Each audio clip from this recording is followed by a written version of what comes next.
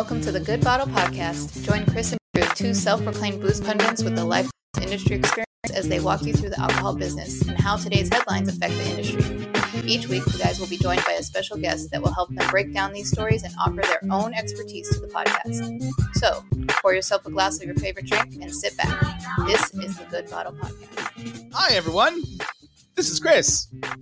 I'm your host, joined by my co-host, Mr. Drew Garrison, and I'm having a lovely week, and I've had enough coffee and nothing to eat today, so let's go! Drew, what's up, buddy? Oh, boy, that is just a great way to start your day. Usually, I'm in that camp, but I actually got to bed early last night, was able to wake up, work out, all the fun things. I went to my first NASCAR race yesterday, and, you know, I grew up watching a lot of NASCAR, kind of like fell by the wayside as I got older and had more responsibilities, but oh my God, it was just ridiculous. And I was also lucky. I got a free VIP pass from a former colleague of mine. So I was like down in the pit area. And let me tell you, if you're into just experiencing sporting events, I cannot say enough about the NASCAR experience. Like, they are so fan friendly. It is unreal. Like, there was times where I was like, am I allowed to be standing here? And they were like, not only can you stand there, we encourage it. I was just like way too close to things. And it was so incredible. I mean, and again, like I'm trying to open up myself to more new experiences and, you know, try to get out there and experience stuff. And it was wild. And even if you're not a fan at all, like, it's impossible, especially in the scenario that I was in, to like not get a little hyped about the whole situation. Like, it was crazy. So I'm buzzing from that, the roar of the engines. I was able to get up early this morning and work out. I don't anticipate this will continue for much longer, but I'm going to ride the wave until it ends. So, but yeah, man, I'm really excited for today's episode. We're going to be talking about a new alcohol that's going into effect into California. And for two guys that are pretty clued into the scene, we had no idea this was happening. So hopefully our listeners can take something away and, you know, kind of get their restaurants and bars ready to go. We're also going to be talking about some innovation when it comes to the some seltzers and spiked drinks and all that fun stuff. And spiked drinks? You know, maybe not. Let's not use that terminology. Well, they are. We'll get into it later, but one of them is called Simply Spiked. So maybe that's something that we need to discuss further. I think we probably should. Yes, we should. But, you know, I think one of the things that happens with you and I, Chris, is that, you know, we often pretend to be much smarter than we really are. And I think that we get away with it quite a bit. Wouldn't you say? Yeah, I speak forcefully, and so people tend to go, okay, he must know what he's saying. Yeah. And I think, you know, we've had incredible guests. We've had very intelligent people on this. And I think we've been able to like hold our own the whole time. I think today the blinders come off for our listeners. They're going to find out. I don't know, man. We really are. they might, but I refuse to acknowledge the fact that I'm actually an idiot. So I'm just going to continue to live in my self-deluded world. Well, our guest today is like bona fide smart with the credentials to prove it. Yeah, there's paperwork involved. Our guest today is Dr. Jessica Spector. She has her master's and PhD in philosophy and a scholar of social and intellectual history. She's the founder of the Academy of Drinks, which is dedicated to spirits, cocktails, and drink culture. She hosts classes online. She is a current professor at this little tiny university. I believe it's called Yale. Yale at the Yale. That sounds about right. Jessica, welcome to the Good Bottle Podcast. Thank you so much for joining us. For our listeners, why don't you share a little bit more about yourself? Now, we're not drinking right now because it's early in the morning for us. It's early for you. But if you were drinking later, what would you be sipping on? Thank you for having me. I love you guys. Since my friend Lynn Doe, I am Cookie Dough, told me about you guys. So thank you for having me on. And we love Lynn. She is amazing. She is everybody wonderful. Go check out that episode if you haven't listened, or go buy some of her art because it is really incredible. It's insane. She's fantastic. I have an entire Lynn gallery at my house and in my office. It's not as early here on the East Coast, but when I have I'm not drinking currently, but when I'm drinking, I'm into vermouth and soda right now. Kind of like Andy McDowell in Groundhog Day. Yeah. If you know that scene with Bill Murray, vermouth with a twist. Although I love to hear my husband making a martini at 5:00, that little stirring in the, if you know the sound of a martini being made, there's nothing like it. It's like the sound of a champagne cork popping. You just know that you're in for a good time. It's, you know that it's 5:00 somewhere. Yeah. And that sound is like, it's like when a dog hears the kibble. I hear that sound of him making a martini, and but vermouth. So I'm exploring the world of vermouth still, because vermouth is a beautiful thing. And here in the sort of New York metro area, you can get wonderful things. And I think where you guys are too, you can get wonderful things. It's harder in some areas. But what did you ask me? No. I think it's. I told you, like, we're just going to go off on a tangent because we're three friends hanging out talking about booze. No, I just obviously gave you a little bit of the history to our listeners, but just, is there anything that you think people should know about you and what you do and stuff like that, and what your contributions are to the spirits industry? I think to sum it up really quickly, like, I'm interested in, whenever someone says, like, you can't do that, bad, don't touch, I'm interested in it. So sex and alcohol, that's what interests me, like sex, alcohol, and money, where they come together. So my first book was on prostitution and pornography, and I'm doing a follow-up to that now on the cultural history of prostitution. But in between, I've been working on, for the last half decade, I've been teaching at Yale on the cultural history and around cocktails. And it's still all connected to being a philosophy professor. So I work on ethics. But I'm also just really interested in alcohol. That sounds funny, the way No, it makes sense to us. So my background is as a Scottish Enlightenment scholar. So when I was 25, I lived in Edinburgh for a while and got really into whiskey, into Scotch. And I figured out a way to get paid for working on that. So I'm a whiskey girl, and cocktails are really interesting. And they're really interesting as sort of an American story about the history of, I like to study the history of stuff through other stuff. So I study the history of America through drinks. No, I think that's awesome. That's obviously a big fan of what we like to do as well. So now, for students of Yale, I mean, is your class like constantly waitlisted? Because I feel like a typical college student would be like, give me all the booze classes that I can get and get credit for. Yeah, it's capped at 15 people. The drink culture class that I co-teach with John Clark Giannetti, who is one of my best friends and the best co-teacher in the world. We co-teach, currently we're teaching it as drink culture. We've taught various versions of it over the past few years, and had to teach it online during the pandemic. We just got back into the classroom this year. It's capped at 15 kids because it's a seminar. And there's no drinking in the class. It's a real college class with papers and assignments and grades. We had 200 applicants this year, and it's really hard to choose who's in the class. But the Yale system is, we teach in a program where the kids have to, they're not kids, they're adults, but they're 21, 22, and they have to apply to be in the class, and we have to choose. And it's tough to choose. What's the application process like? I mean, because I remember choosing classes and it was literally just, I want this class. And then sometimes you would get waitlisted. Do they have to like fill something out, or like that, like make a case to you guys to be added to the They slip class? a 20 under the door. There you go. Step number one. And you're editing this later, right? Oh yeah, totally. And I no longer work at Yale. And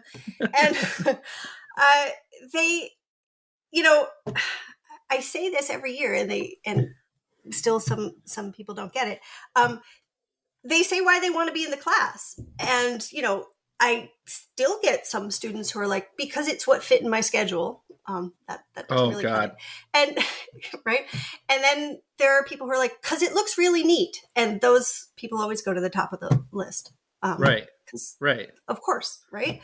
And seniors get preference because they're graduating. And it's just passion is what goes to the top of the list. I don't know, when I'm old, and when I was in college at not Yale, when in NASCAR land, we just the classes I wanted, no one else wanted to take. I was a philosophy major, so I just signed up, and I always got the class I wanted because no one else wanted to take philosophy.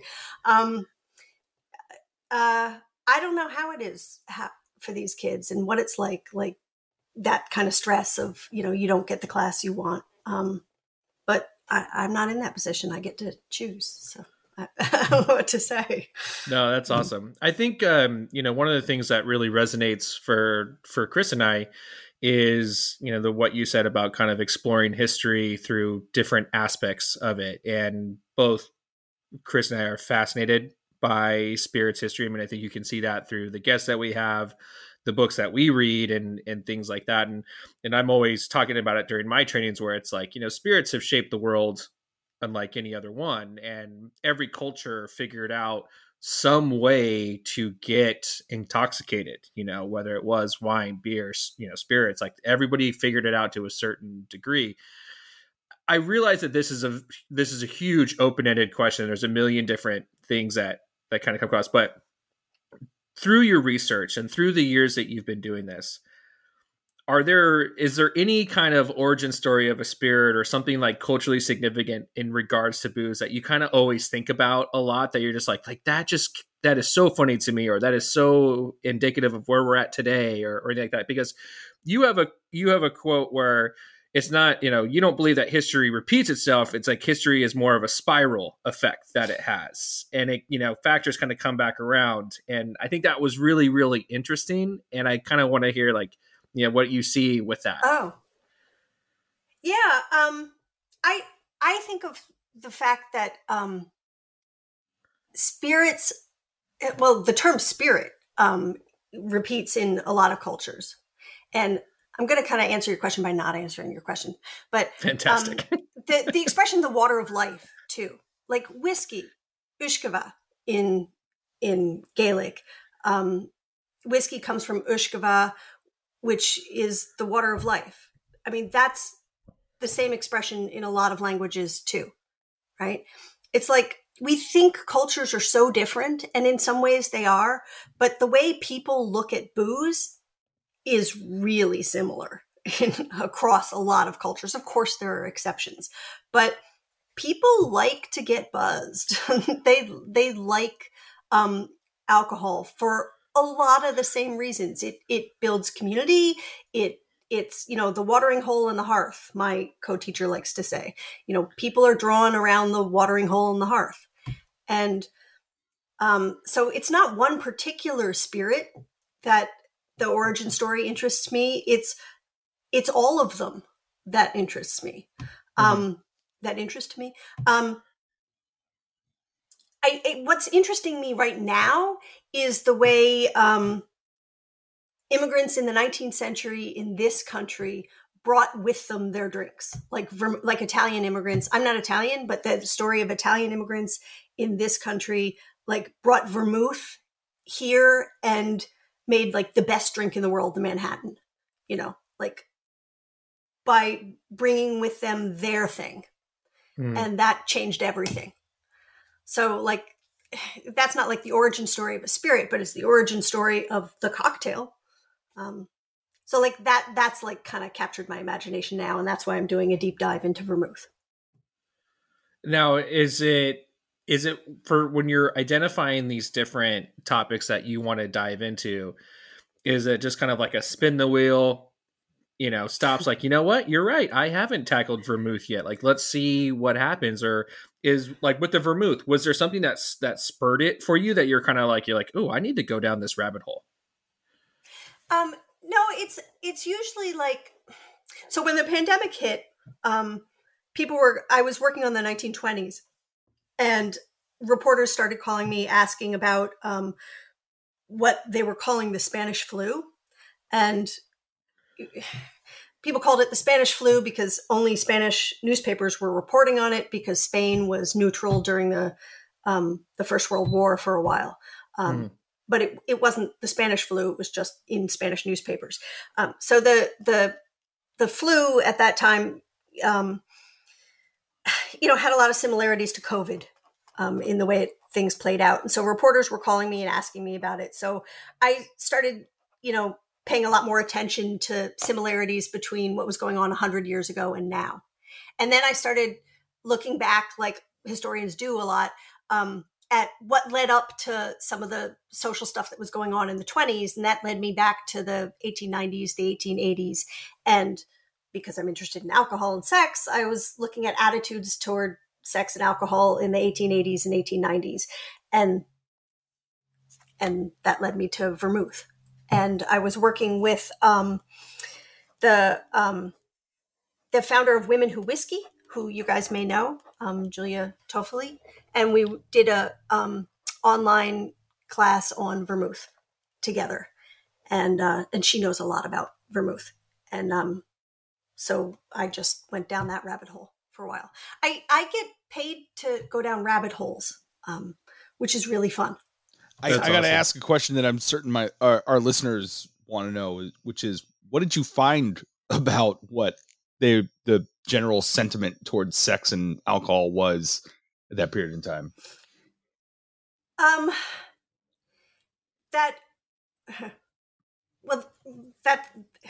We can spend a couple hours talking about that now.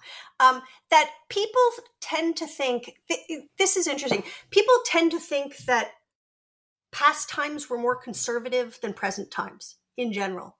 And that's not true. We're not on this general trajectory of more openness and more liberal times now, socially liberal with a small L. People were a lot more open about sex and booze in the 19th century, like in the 1870s, 1880s, than they are now. We live in very socially conservative times now. I mean, that's changing again. But like Chicago in the post-Civil War time period was a cesspool of sin and booze. I mean, people think of New Orleans and Las Vegas gets called Sin City, but Chicago was total Sin City. Prostitution was legal. People drank way more alcohol, and it was a lot more expensive than now. Alcohol has never been cheaper by the drink in this country than now. It's very cheap, and people drink way less of it now than 100 years ago, 150 years ago. So that's something that surprised me to learn. And when you are learning these things, like a friend of mine, you might probably be aware of, like Matt Petrick, who does like Cocktail Wonk and stuff, like, yeah, he has the subscriptions to newspapers all over the world, and which then grants him access to archives. And that's how he does a lot of his research. What is your research style? Like, finding out these things like Chicago was a cesspool. I mean, where does one go for that information? That's interesting. He's great. And he knows more than most anybody about the history of rum in that way. Agreed. It's interesting. A lot of people do newspaper research, but newspaper research will only tell you what is in newspapers and what was in newspapers. And if you think now about this isn't a criticism, but it's a snapshot, newspaper stories. I mean, think about now what's in newspapers, right? Oh, totally. Yeah. So when I say that I do social and cultural history, this is sort of inside baseball stuff, but that's my way of saying I don't just do public history. So like I look at letters and material culture. Like I'll look at labels. I go into archives.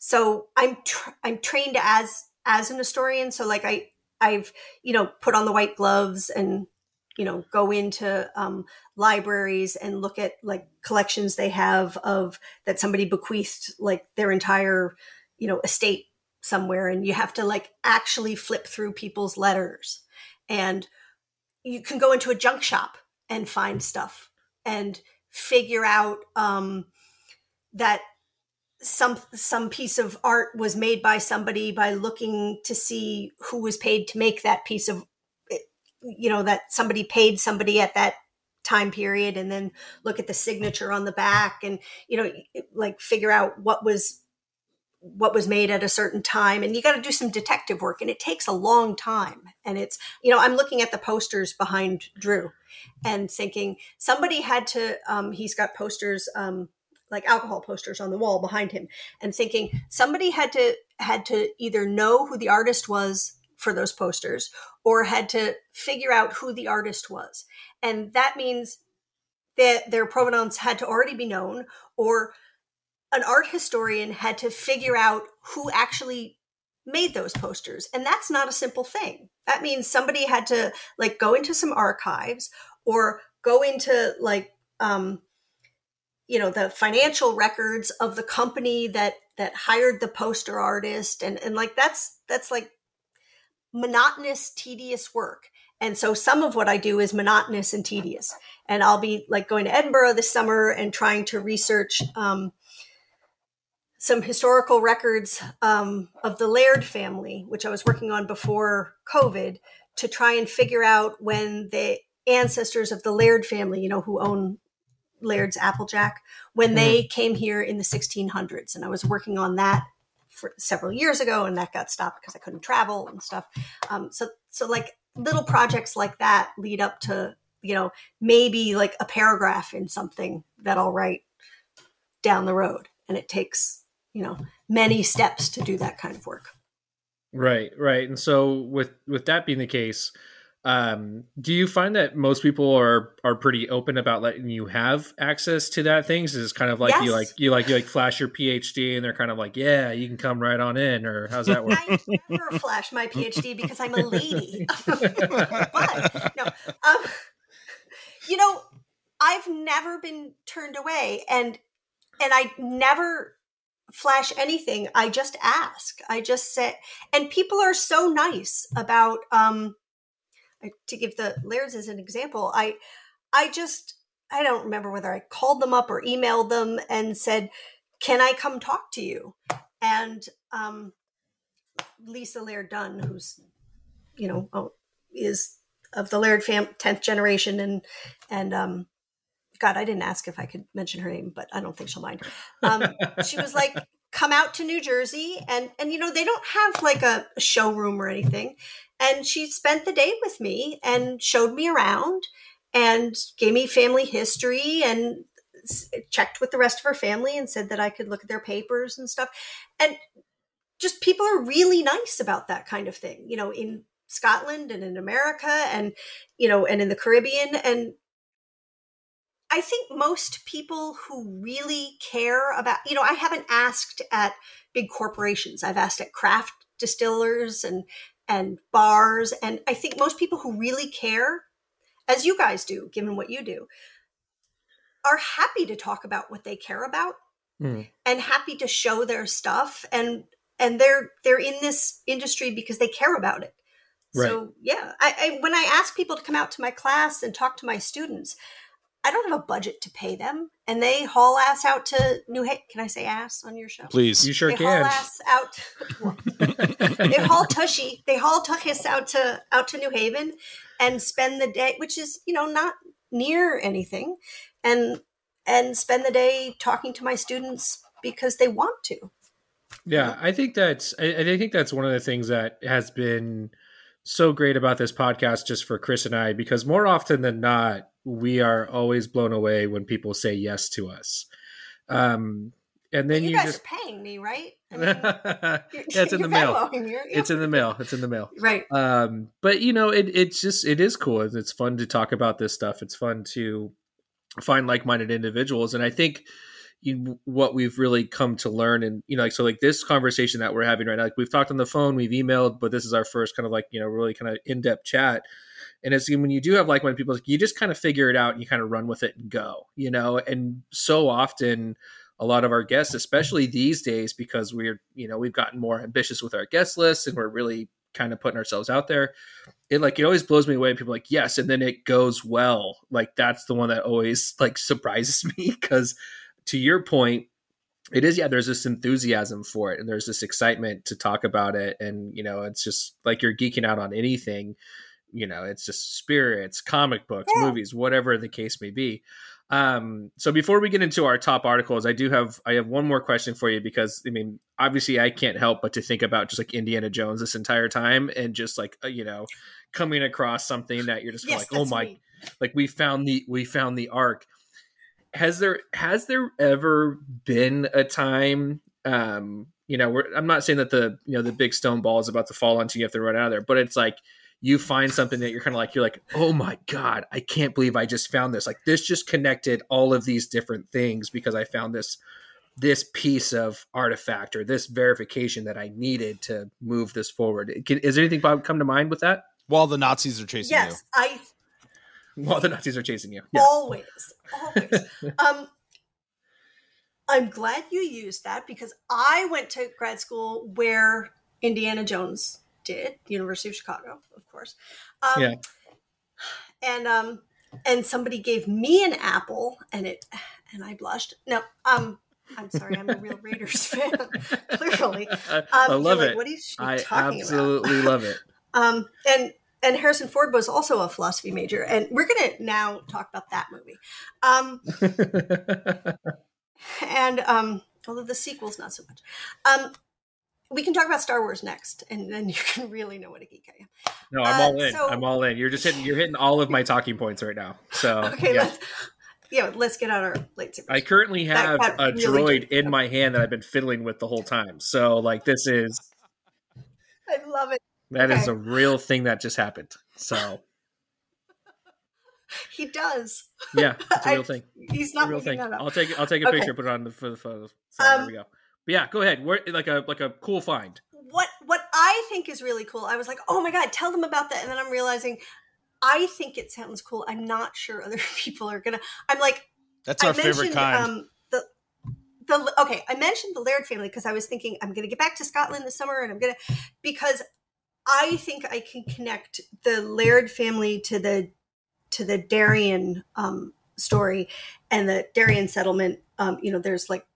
There's sea shanties about it and stuff, and you guys are probably like, "What the hell is she talking about?" Okay, so what's the Darien colony? Oh God. Okay, so like there was this. It makes the Madoff scandal look like now I got to finish this because it sounds like I'm saying something really bad about the Lairds, and I'm not. There was this horrible scam thing that broke Scotland in before the Union of the Crowns, like in the 1600s, and it led to Scotland having to. Scotland was devastated financially and had to agree to the Union of the Crowns with England. And I think the Laird's ancestor came to the New World in quotes, came to the Americas as one of the people who was suckered into that. And I don't have proof yet, but I've got to go and find the proof for it. And I could be wrong. This could be nothing. But I was so excited when I found what I thought were the hints that it might be proof for that. It's not the Ark of the Covenant, but for a Scottish historian, it was really sexy stuff to find.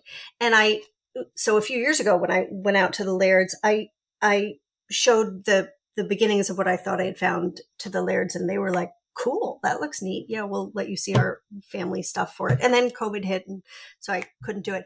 But I got to go to Scotland and look in like church records and stuff and see if I can find this ancestor before he came here, and look at ships manifests and stuff like that. And now there is so much stuff online, like ancestry.com and stuff. And that's really cool, but I got to actually get into like church basements and convince people to let me look through, like these big old ledger books that'll open like the dust will puff up from them. And sometimes stuff that's online is wrong and has been transcribed wrong. And I got to actually look, and I got to look at the National Library of Scotland. And that would be a really cool thing to find, to trace that out, because the Laird's brand, Laird's Applejack was the first licensed distillery in the U.S. That's right. They still have distillery number one in distillery number one in New Jersey. And take that, New York. Ha.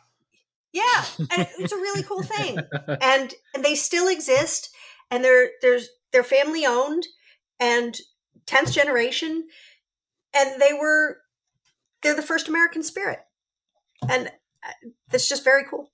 So I do want to expand on that, but I also want to point out that Jessica's getting very into this. So at times she's tapping her desk for emphasis, and I know Justin from Kohana is going to talk to me about it. So it's not another audio issue; it's just enthusiasm. So if anyone is hearing that, it's like also Justin talks to us about everything. I'm sorry, I'm like bouncing up and down and banging on my desk. No. I just want people to know that's what that is. I enjoy how animated of a speaker you are. So no, I really do too, and we are also like that. But we've also been trained to like I always sit back from my desk so I don't do it the whole time, which is hence the reason there's a droid in my hand so I don't touch anything. I should be like the teacher in Ferris Bueller. I should just be like. And then like this, and then yes. So now you kind of touched on it a little bit, but as you're going through things and you are seeing that people are misinterpreting stuff, because I've read some older things, and I'm actually still in the middle of lose Drew. Drew, repeat what you just said. We had some technical. Okay. Yeah, you guys froze on me. So with the things that you're researching, like sometimes even though it's all in English, it can feel like you're reading a different language. I know that anytime I've looked at old texts or even some of the history books that I read, like, in the history books I read, like, they do a good job of being like, they're saying this, but this is what it meant back then. How difficult can that end up being, especially trying to translate like old slang terms and things of that nature? Yeah. Sometimes translating from Scots, Scots is not Gaelic. Scots is a cousin to English. Translating from Scots is a little more dangerous than if it were in French or Italian, because for those reasons. Yeah. Yeah. Okay. I can only imagine being in that, flipping that huge book open. First of all, just trying to read it, because everyone's penmanship obviously varies. I'm sure back then as much as it is today, but that's just. It's like Gandalf when he's down in the. Sorry. In the. So many pop culture nerdy stuff. I love it. This is the best. All right. Well, I think it's time for our opinions on facts that we've heard from reputable sources.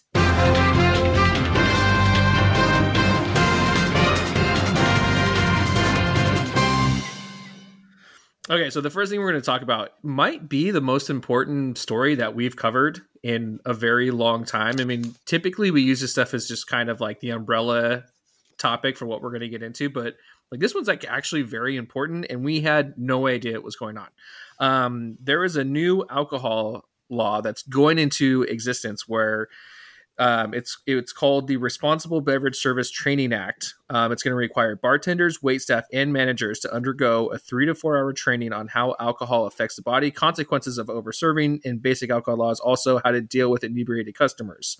It is, like I said, 3 to 4 hours, and then they must pass a 2-hour open book exam. The law goes into effect on July 1st here in California. And it will, and the ABC, which is your alcohol beverage control, expects it to be completed by August 31st.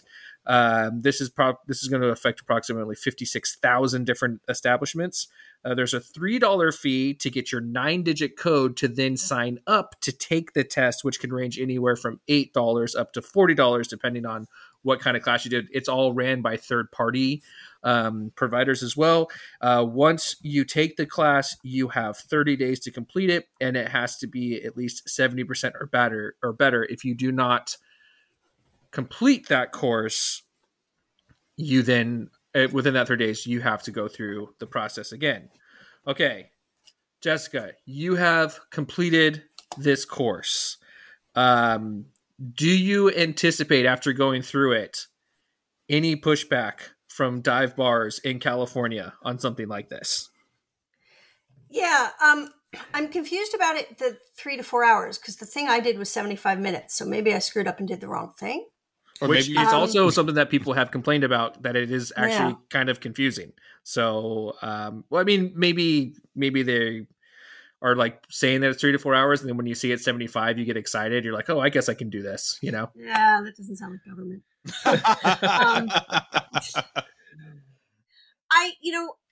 So when you said we were going to talk about this, I signed up and did the course. I didn't take the test yet, so maybe I would fail it. It sounded like tips training, right? Yeah. Which is voluntary in some states and mandatory in others. And I'm still not clear on what the difference is. And I tried to find out. This is funny because, it's easier to do the Gandalf archive thing than it was to... I didn't get that. Could you try again? Right. Siri wants to know. Yeah. Do you call Siri Gandalf? Is that what happened here? You know? You know what? I think Siri has a point, because it was easier to find out where Robert Laird's came from. It's going to, at least initially, than it was for me to figure out. And I spent an hour on this for me to figure out, and I still don't have an answer, what the difference is between the RBS thing you're talking about and tips training. And the most recent information I could find was from 2009 on whether tips training is required or not in what states. That wasn't very clear. What states required tips training, and what the difference was between tips training and RBS. I don't actually think that, my 2 cents, I don't think that it's bad to have this stuff be standard bartender training that's required. The problem is that it's impossible to figure this stuff out. And I'm not especially savvy on this stuff. I'm not especially stupid on this stuff, and I couldn't figure it out. The $3 is just sort of insulting. The state should pay for that, I would think. That's my feeling. And the $13 on the backs of people who don't make much more than that per hour is also just another slap in the face to people who've been hurt in the last 2 years. I think. You didn't ask my opinion, but that's no. But I think that's important to point out. So this was something that was put forward by a former congresswoman who's now no longer in office. That was prompted by an unfortunate DUI accident that resulted in the death of 2 UC San Diego students and injured a few others. I think this is, and we really saw it manifest over the last 2 years, but and again, like this was put into play years ago before the pandemic hit it. And I think it's just more of going after a group of people who don't have representation. And you look at the restaurant and bar industry as it's one of the more heavily regulated industries that we have. Like you're dealing with multiple agencies when it comes to just trying to operate from day to day, right? And this is just another example of government being like, well, we can't regulate a whole much, so we're going to regulate this even more. And to your point, Jessica, as well, like I think the fact that it's not free blows my mind, and that it has created an entirely new industry. So you can go to ABC's website, and they will link you to an Excel spreadsheet, which is very poorly set up, by the way. And it will list around, I think it was like 35 to 40 different third-party organizations that you can then register either as an individual or as a bar restaurant to get certified. Again, this is just something that costs more money. And I don't necessarily, understand. And I'm curious to see like what the follow through will be on it. And then my final question, which I wasn't able to find in my research, was if you complete this at one restaurant, does that now just apply to you everywhere you go that you've now done this? Which I'm curious, is this going to be a yearly certification? There's just a lot of things that it just seems, vague, and yeah, it should be free for everyone everywhere. Chris, obviously you've spent a lot of time in both bars and restaurants. You've done lots of different certifications and things like through those restaurants. What were your thoughts as you were looking at this and your reaction? My initial reaction was it's sort of about time. I am not terribly surprised that this sort of turn of events occurred. I'm surprised about the timing of it, to be completely honest. Like you said, Drew, both you and I were kind of stunned by the fact that neither of us knew that this was happening. It was passed in 2017, so that helps with not really knowing. And it also seems problematic that there hasn't been like this huge PR push from ABC or from government that tells everyone that they need to be doing this. It's honestly really surprising, but there are a lot of states that require this sort of thing. Las Vegas requires people to sit through classes. I believe Hawaii does as well. Oregon, yeah, even to do Oregon a guest does. spot in Hawaii, you have to get a license. Yeah, so that's not really surprising. I'm not really certain what the statistics suggest in terms of the efficacy of whether or not this actually will solve anything, or if it's just another step or another hurdle. I for one am all for making things safer for people and education leaning towards the safety side. I don't see any harm in it except for the fact that it costs something, which I think is just kind of outrageous in multiple places. What I was really happy that this article that we'll lead put the link, as we always do, into our show notes, that they reached out to Jerry Jolly. Jerry Jolly is one of the first alcohol professionals, like legal consultants and whatnot, that I met when I moved to Sacramento. He's just a really lovely man. His office is right here in Midtown in Sacramento, and he's very by the book kind of guy, but also very very what's the word I'm looking for? He's really adamant about facts instead of sort of the feelings about things or just making choices because they seem to be right. And as the ex director of ABC, he's very, very keen on portraying the correct information. And come to find out that he's actually started doing this. He's created a whole program, which is funny because I think back to our initial conversation, and it was one of the things that he and I had talked about when I first moved here. It was sort of the impetus of our meeting, and we were talking about creating a tips certification program. So if I were, and actually, because I have not taken it yet, and I need to, I will be going through the Jerry Jolly program, knowing full well that how much he takes the correct information seriously.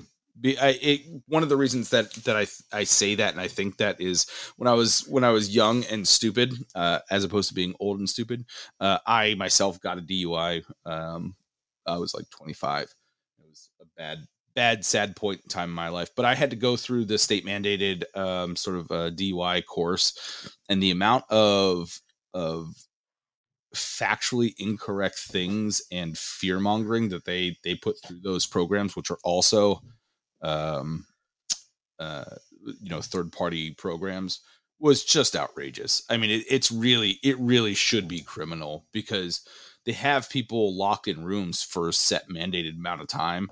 And the fact that they're giving you false information as opposed to like real information, when you could actually be educating people, in real time, what the effects of alcohol and how to, better set people up and give them the right tools, as opposed to just being like, you drank and drive, you killed everyone who's ever died, is pretty outrageous. So, for my money, I'm definitely going to go through certifiedalcoholtraining.com, which is Jerry Jolly's program. Jessica, which one did you go through, just out of curiosity? Readytraining.com. I think that's the name of it. All right. Well, it was the top one on the spreadsheet. Interesting. What do you, Jesse, what do you anticipate the response being from bars and restaurants? I mean, like, as I said, I mean, I feel like there's, like, in the article, I think it was was it the Death and Taxes guys, or was it Death and Co? Where, talking about how we want to instill this in other places. And I think it makes sense for certain programs that they would embrace it to that level where it's like, yeah, we want to knock this out and get it done. I mean, what do you think the overall reaction would be? Because, I mean, there's definitely a couple bars that I've been to that I would be shocked if the bartender is going to sit through a 2-hour course and then take a test after just to serve some beers. It's funny. I'm going to call my partner, my teaching partner, and ask him. But sometimes I'm surprised that what I think is going to bother him doesn't. He actually teaches tips courses, but what I'm going to think bother him doesn't, because although he's a business owner and owns a couple of places and stuff,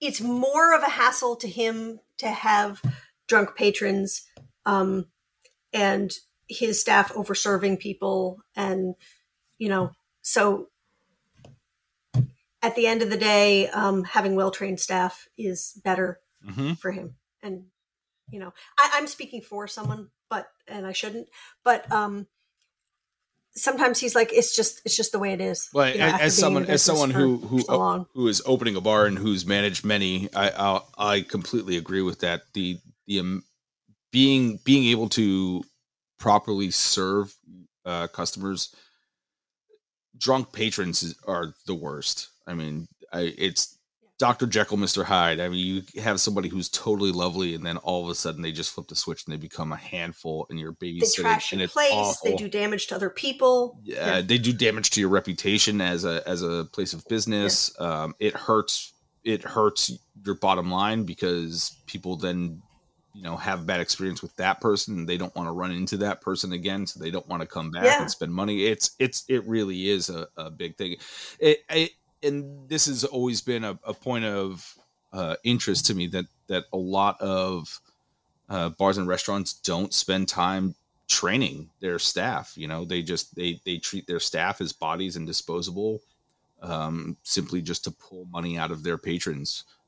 And it's Chris, really surprising to me. Let me ask you this question, because you are on the verge of opening up a new spot that will eventually have alcohol. And you'll need staff to man it. With your mindset towards this, that it is, are you going to be comfortable? Like, let's say that this stuff does become universal, right? Like, you can check someone's PIN. Yeah, they got certified. Like, are you going to trust other people's programs, or are you going to want to take people and be like, hey, I prefer that you go through Jolly's course. I don't care that you've done this before, but for my own sake of mine as a business owner, I want you to do this through my preferred program. Because again, the list is like 40 different third parties long. So what do you think your approach will be with this? Because this is obviously something that you're going to have to deal, because most people in our industry do not work at one place.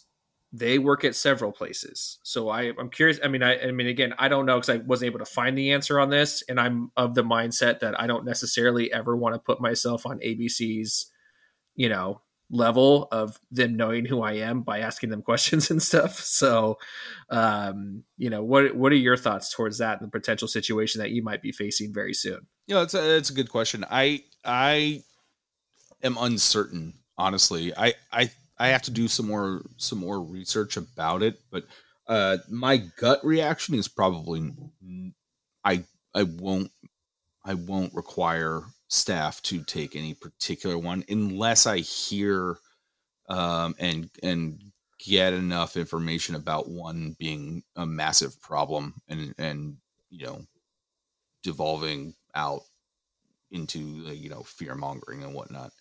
I'd much rather have staff be properly trained with real facts rather than things that just make them scared, because that just inhibits good service and good hospitality. But realistically, if you've gone through some sort of training, I find it funny that they tell you that that test takes 2 hours.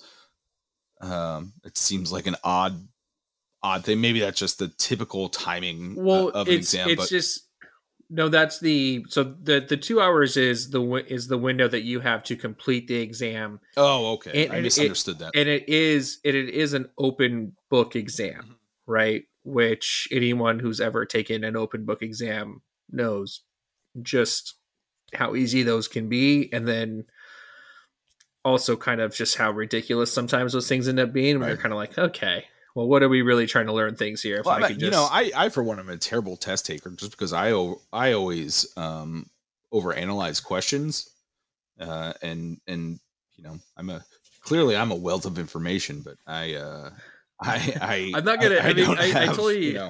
I totally get what you're saying. I mean, I remember when I got certified through the CRT, and one of my buddies that took it at the same time as me got like a 2 points higher on the test. Right, we both passed, but he got like a little bit higher.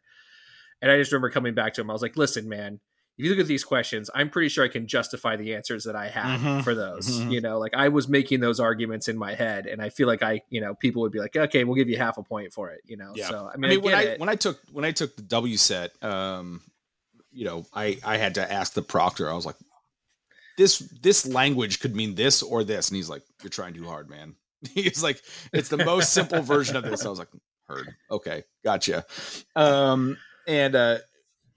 But back to this exam, I think that with a base information will make my job easier as a manager and as an owner or proprietor, because I can just turn around and say, okay, this information that you got from any one of these courses, this is how we're going to apply that information.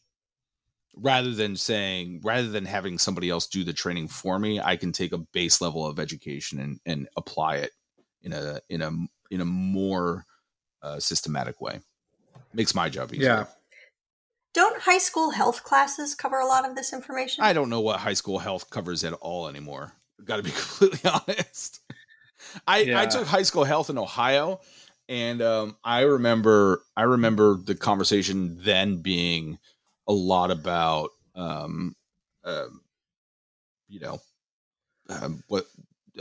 what's the term? STDs? No. About preaching non-sex until marriage. Abstinence. Oh, that's the Midwest. Abstinence only education. And I remember feeling very lucky that I went to a public high school that didn't fall into that.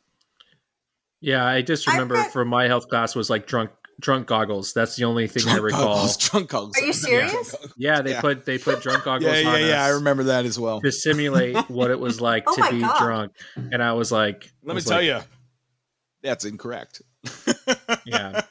Yeah, not the deterrent they thought it was going to be. I'll say that.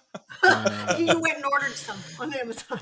Actually, I'm thinking about that. I was like, I bet you probably could get those on Amazon. I've also been waiting for all these people to start giving me free drugs that I was told would exist. Yeah. That's also a thing. I mean, I've been a You had your bartender, so order. I've gotten a little bit of free drugs, but not enough. I've got 4 kids between 15 and 21, and the all I could think after this course was this looks like their health class. So I don't understand I don't like the charging people who get paid by the hour, you know, more money to do stuff like this. But I didn't understand the big deal about this law when, I mean, I know not every college offers this. Yale offers a tips class. My kids' high schools offered a class like this. So I didn't understand the big deal about this new California requirement. I just don't like that it costs money, but I think the overall sentiment is that, right? Is that it's like, okay, like, yeah, fine. Educate yourself. Let's add more knowledge to the pool. But, especially with this surplus that California just announced that we have, are we really dinging hourly employees an extra, $20 to $40 to not overserve people? That's a really great point too. I mean, because they're charging $3 per head, which is like, come on, that's just a fuck you, really. Like, and then it really is, and it's also like it's an adding people to the system who, maybe don't want to be part of that system. And I think that there's a lot of people who are drawn to this industry, especially in the bartender world, where it's like it's easy money. It's not I wouldn't say easy money, but you can kind of just do whatever, not a whole lot of paperwork involved, and just go sling some drinks and make some cash. And now you want people to pay $3 so they can just get activated in order to enter a PIN to then pay more money to take a course. It just seems very silly. And of course, there will be restaurants, and I expect the chains to do this, and and a lot of people out there, just they'll end up covering the cost for their employees. But I am curious to see what that looks like, especially in today's environment where there is a lot of turnover. There's always been a lot of turnover, and now you have to certify every single person. I mean, there's people who show up, work a week, and then they're gone the next, right? I mean, and if you're an employer, and that happens, and unfortunately that happens pretty often in this business. It's like, okay, well, what did we lose on getting people certified this year? Like, what was that? Like, these people last, where's the value if they're not there? Like, what? And I think that's another thing, another burden on our industry that people need to figure out of that. And then if it does translate from one location to the next, I mean, that to me seems like it makes the most sense, but to kind of bring it back, things with government often don't. So, well, what's interesting is, right, like we're talking about this PIN with ABC is, everybody who touches food has to get a food handler's, permit. You don't need a PIN for that. You just, you get certified. You have it. It's there. Right. Right. And so it's just odd to me that there's now this additional government body that is already underfunded, already can't keep up with the work that they're being told that they need to do, and now they're being forced to keep a database of people that theoretically is up to date. I don't see it going well. Listen, buddy, put on your tinfoil hat, man. This is how it starts. They're coming for my bottles out of my cold dead hands. Numbers. Yeah, it's like we're all going to be in the system now. But I mean, all right, so just I've been in that system a long time. It's nothing's happening.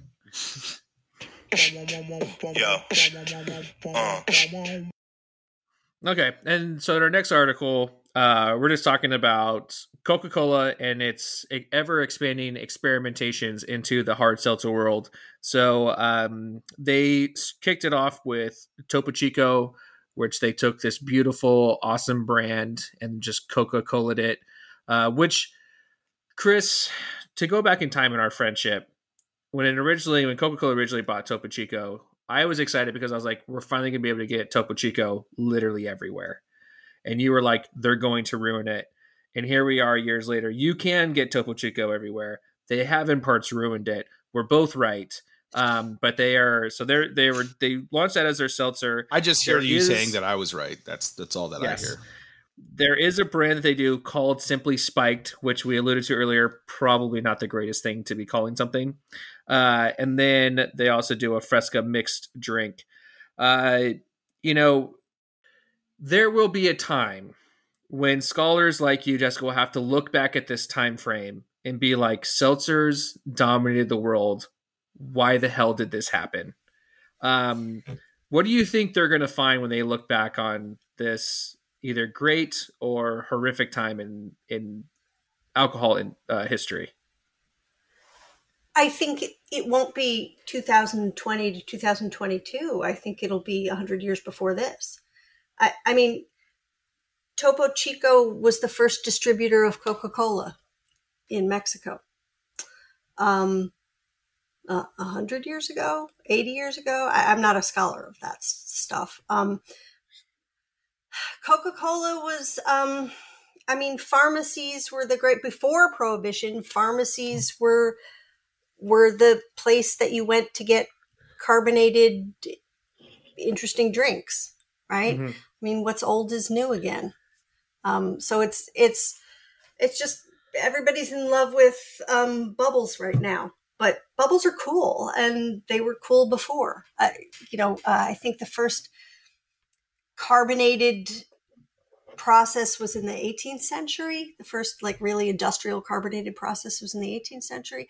This isn't new. It's just trendy right now. I mean, because it's cool. Bottled drinks. Hubline had bottled cocktails in the 1800s.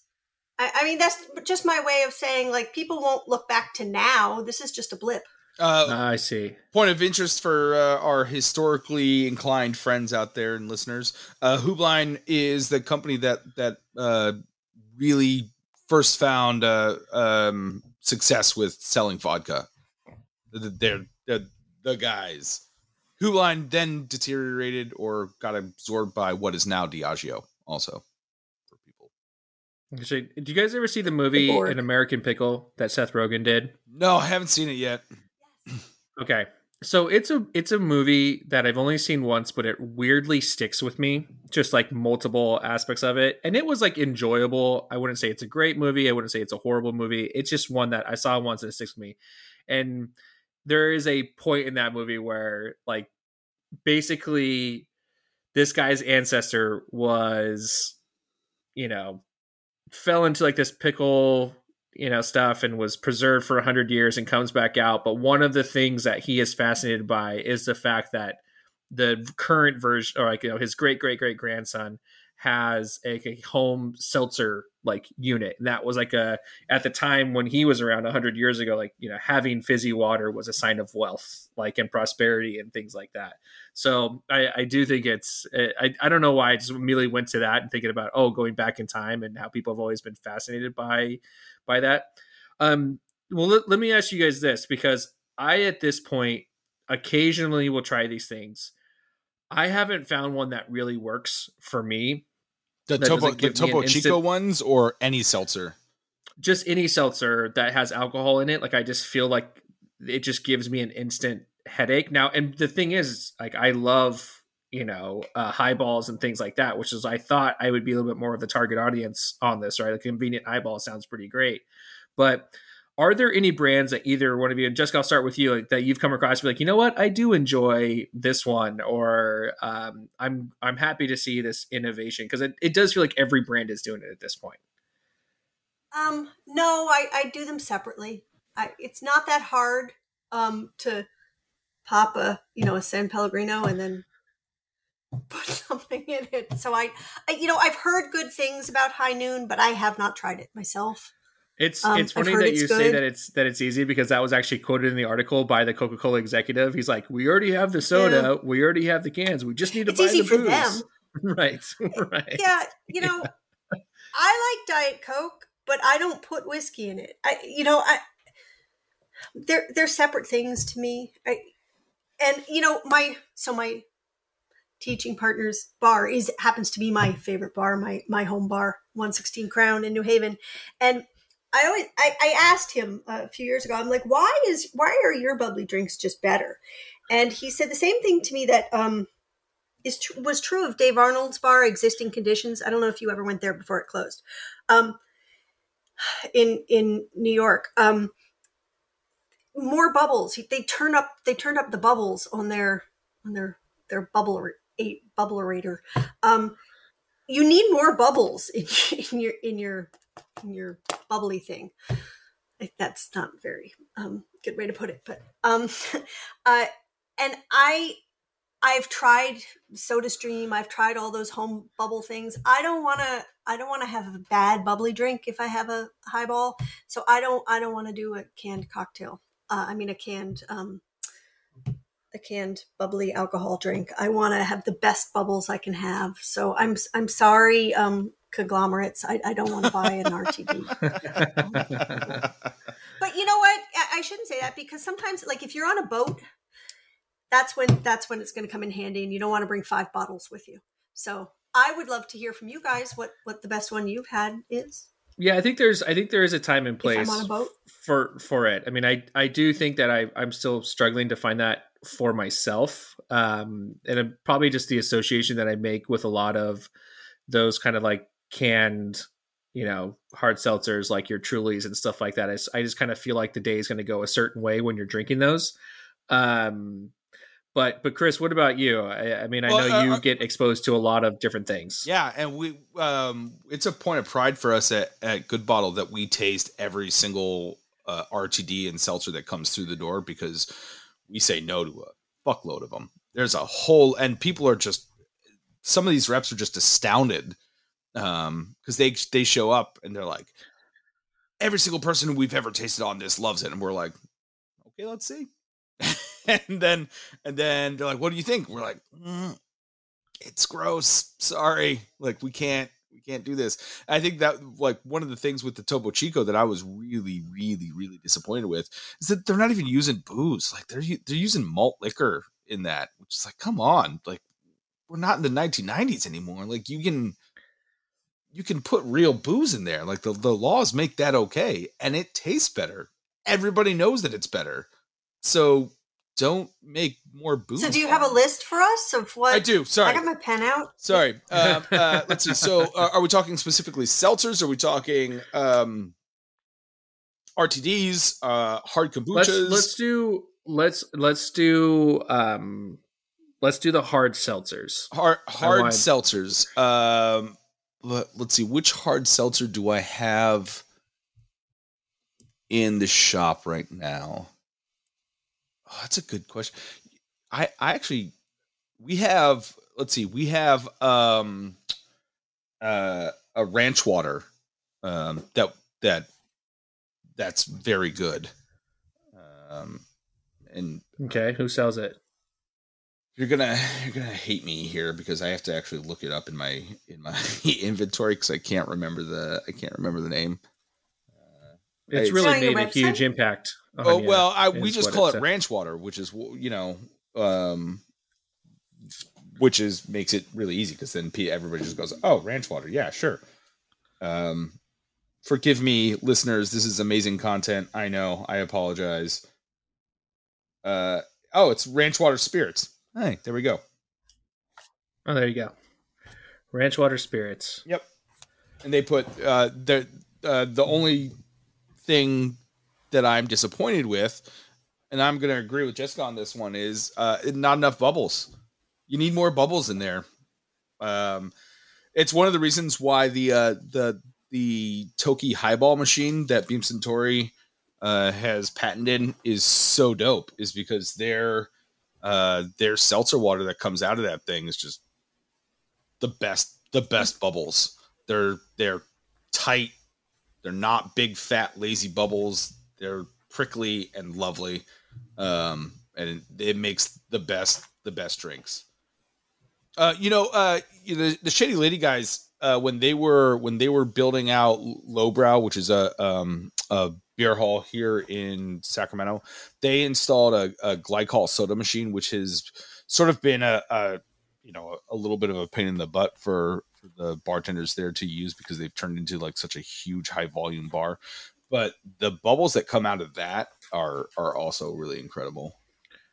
I remember one time going to another project that they had consulted on, and I didn't know that they had consulted on it, and got I think it was just a gin and tonic, and it was some of the best stuff coming out of their soda machine. I was like, oh my god, like who did this? When I found out, I just like, oh, that makes total sense. Like how, and it was like it's a random sports bar, like tucked deep into like right on the outskirts of the I really like that sports bar. I miss it.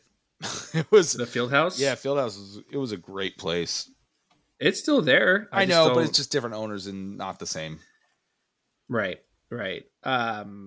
Yeah, and so I mean, obviously, it does make a huge difference. Now, I think we need to give people more to go to when it comes to these canned drinks, because I feel like not only really our listeners down, but Jessica as well. So, okay, so Chris, what are some other canned drinks that people should be drinking? Let's see. Sippany it comes out of New York, comes out of the East Coast. Amanda is a long-time friend of mine. She left the spirit industry working for other people. She repped a lot of brands, Scotch Society. She repped Belvedere, and she stopped working for other people and created this really fantastic brand of it's pretty much a whiskey sour with like honey that's lengthened with soda water. Real honey, real lemon, real whiskey. It's delicious. It's fantastic. More people need to drink it. We carry it. We were the first on the West Coast to carry it. It's just dope. It's really, really good RTD. On top of that, Salt Point here out of California make really beautiful RTDs. Legit, I think the only good margarita in a can that I've had. Maybe we've had one others, but we get brought a lot of margaritas in cans, and there's a lot that just shouldn't exist. A lot of them are just awful. Theirs is very good. We've also been carrying a lot of wine in cans recently. There's a wine producer out of not Slow. Not Santa Cruz. Down in Tin City. Anyway, they make like co-fermentations and canned cocktails that are just stunningly good, just outrageously good, and they're just having a lot of fun with their cans. I think that they have a running inside joke that they get more letters of like cease and desist letters than anybody else. They made they pull grapes from a vineyard called Morodu. So when they make this can wine that they clearly played with Mountain Dew, and they definitely got a cease and desist from Mountain Dew. They do a great job, and we buy all their stuff. It's wonderful. Nice. Okay. Well, there you go. There's your options to go and explore with your canned offerings. Yo. You know who's dope? Them over there. All right, now time for my favorite segment. This is our Dope Follows. This is where we're going to tell you who you guys should be checking out. Could be a podcast, Instagram account, books, movies, TV shows. Oh, God, what else have we had? All kinds of fun things. So, Jessica, kick it off for us. Who is your Dope Follow? Who do our listeners need to check out? Okay, I have a few. Okay. Awesome. Great. Couple of distillers. Okay. Because my what do I say? My bread and butter is going to distilleries. So two of I love a lot of distilleries, but two of my favorites, because I like their products and I like the people, are Holy Stone Distilling, a small craft distillery in Utah. And that's Barbie and Mike DeShazo and Ethan Miller are the three owners, and they make a lot of things, which is kind of wild for a tiny place. Their Navy Strength gin is phenomenal. It is my favorite gin. for a martini. It is wonderful, and it's my favorite gin. They also make an absinthe, and they make a shochu, and they make a vodka that is actually interesting. There are some interesting vodkas out there. I'm not a vodka person, but they make an interesting vodka if you want to make a Vesper. And Barbie and Mike DeShazo are just wonderful people. And so Holy Stone, spelled with one L, Holy Stone Distilling. And My Lemon Green whiskey in Texas. They distill in Texas and in Kentucky.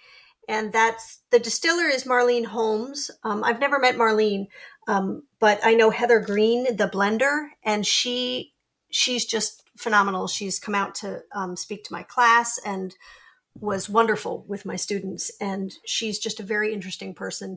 And their whiskey is good, and it is not expensive. Agreed. Their bourbon. Yeah. We've carried their whiskey at the shop. It's lovely. And they do experimental stuff. They do all kinds of stuff, and they're getting better and better, and they're wonderful. So that's My Lemon Green whiskey and Holy Stone Distilling. And then two other things. There's an Instagram account called breadandspirits.com. It's not very big. It's not very old. And that's Yasmin and Stefano.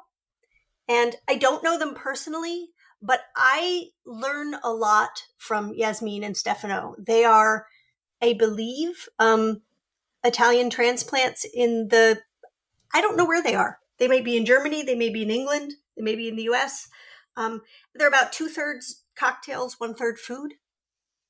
And I learned so much about flavor and ingredients from Yasmin and Stefano. So that's breadandspirits.com. And I was just I have a research assistant, Margaret Lee, who is wonderful. And I was just talking to her yesterday, and we were both agreeing that Yasmin and Stefano have the most interesting home bartender account. It's just phenomenal. It's really beautiful photographs. I mean, it's really well curated account. Yeah, they're not professionals. They don't claim to be. They just do it because they love it. And what's better than that? I mean, and then The Northman. Everyone should see The Northman. That's the movie. It's an awesome movie. It's so good. It's been on my list. Yeah. I haven't had a free moment really to be able to sit down and watch a movie. But I've heard great things. One of our local restaurants here that's unfortunately closing. But the owner is a good friend of mine, and she was going on and on about getting her fancy guy abs in a movie. and she's there's no reason for it. She's like, it's such a good movie, but then also I get like sweaty guy abs, and I was like, good for you. That's great. I love that for you. Yeah. Yeah. It's on Peacock. I've been trying to sit down and watch it, but I'm like, I really need to dedicate time to this. I don't want to miss a moment. Those are awesome. I do want to point out that we're going to need a rub from you and get Heather to come join us, because I reached out to her to be on the podcast and she hasn't gotten back to us. So reach out to her and be like, hey, look at your hidden request. That's hopefully where it ended up, because I've been following her on Instagram for a while, and I just think that she's really great. And then but that whiskey's also awesome. She's a force of nature. She's wonderful. Yeah. I get that vibe. We would love to have her on and get to hang out with her for a little bit. Chris, who's your dope follow? Well, I based on our conversation today, I've added one more. So we'll start with the first one, which is the Instagram account from a restaurant in Cleveland called Edwin's, and my dad and family friends really love going there. They've had just a blast doing it. My dad and the family friends are my younger sister's best friend's parents. They've been best friends since preschool, and they live right down the street from each other now, and they're both married, and they bought houses near each other. And I'm really jealous of that, because my best friend lives in New York City, and I wish he lived out here. His wife also wishes that they lived out here. So Luke, fucking figure it out, dog. Buy a house in California and be like the rest of us. Anyway, my dad Broke? and these Is that it? my dad and these family friends, they go to Edwin's fairly often. What's really cool about this restaurant is it's a restaurant entirely staffed by ex-cons. It is a re-entry restaurant giving training and resources to folks re-entering society from incarceration. And their Instagram is Edwin's Cle, CLE, spelled EDWINSCLE on Instagram. It's a really cool concept that I've flirted with over the years. I need to be a lot more of a successful entrepreneur before I can undertake a task such as that. But I really admire what they're doing, and I think they deserve more support and more recognition. Nice. The next one is based on our conversation of pharmacies being the fizzy drink place, and it's an old book of, that was very instrumental in my development as a bartender, and it's Darcy O'Neill's "Fix the Pumps." It's a great book, and I still refer back to it pretty often. Also, really easy read and an entertaining read. Bartenders have a lot of lingo that we use, and Darcy goes into sort of a lot of the lingo that the old soda jerks used to use. Fix the Pumps specifically refers to soda jerks going outside to stare at women's breasts, which is just a really entertaining way to name a book. So go enjoy that one. That's great. Okay, so I got a few as well. The first one is going to be an Instagram account. It's called Reviewing Tech, and it's just one of those accounts that actually teaches you how to use your iPhone. As someone who doesn't use my iPhone to the extent that I need to, like, this guy is really great. This. And it's just like little tips. There's like little tips that I'm like, holy shit, that's amazing. Like, did you know that you can set it up to your phone where you just tap the back of it twice and you can have it do different functions for you? So now I just tap the back of my phone twice and it does a screenshot for me. So that's neat. And there's just all kinds of other things. Like, there's like this shortcut app that he uses that I haven't quite figured it out because it's not really my strength, but I'm going to get there. The other thing that I want to highlight is our friend and former guest of the podcast, Emma Jansen, received another James Beard Award this past weekend for her work on, hold on, I'm pulling up the book right now because I just ordered it. It was the one that was already out, the one that was like focused on the Japanese cocktails and whatnot. It was The Way of the Cocktail that she did with Julia Mimose. So check that out. And then also the Bartender Manifesto is going to be going live on June 15th. So she talked about that book in a previous episode.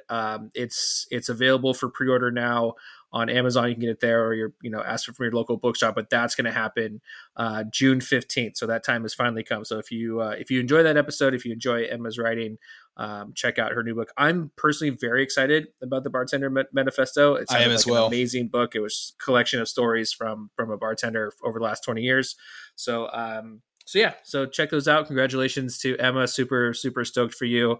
And obviously very well deserved.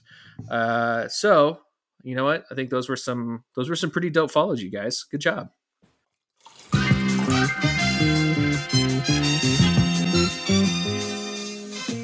The music for the Good Bottle Podcast is orchestrated by the Moore Brothers. If you've enjoyed today's episode, please smash that subscribe button and leave us a 5-star review. You can also follow us on Instagram or on Facebook at the Good Bottle Podcast, or our personal accounts. Mine is dgarrison6. Chris is Chris Sinclair. Jessica, where can they find you on the social medias? How can they reach you? The Academy Drinks. The Academy Drinks. Check it out, you guys. Sorry, I was writing. My bad. Drew, finish it up. If you'd like for us to cover a story, if you're a brand interested and wants to be featured, please email us at thegoodbottlepodcast@gmail.com. And as a reminder, you can purchase some of those RTDs at thegoodbottleshop.com. But until next time, guys, cheers. Cheers. Cheers.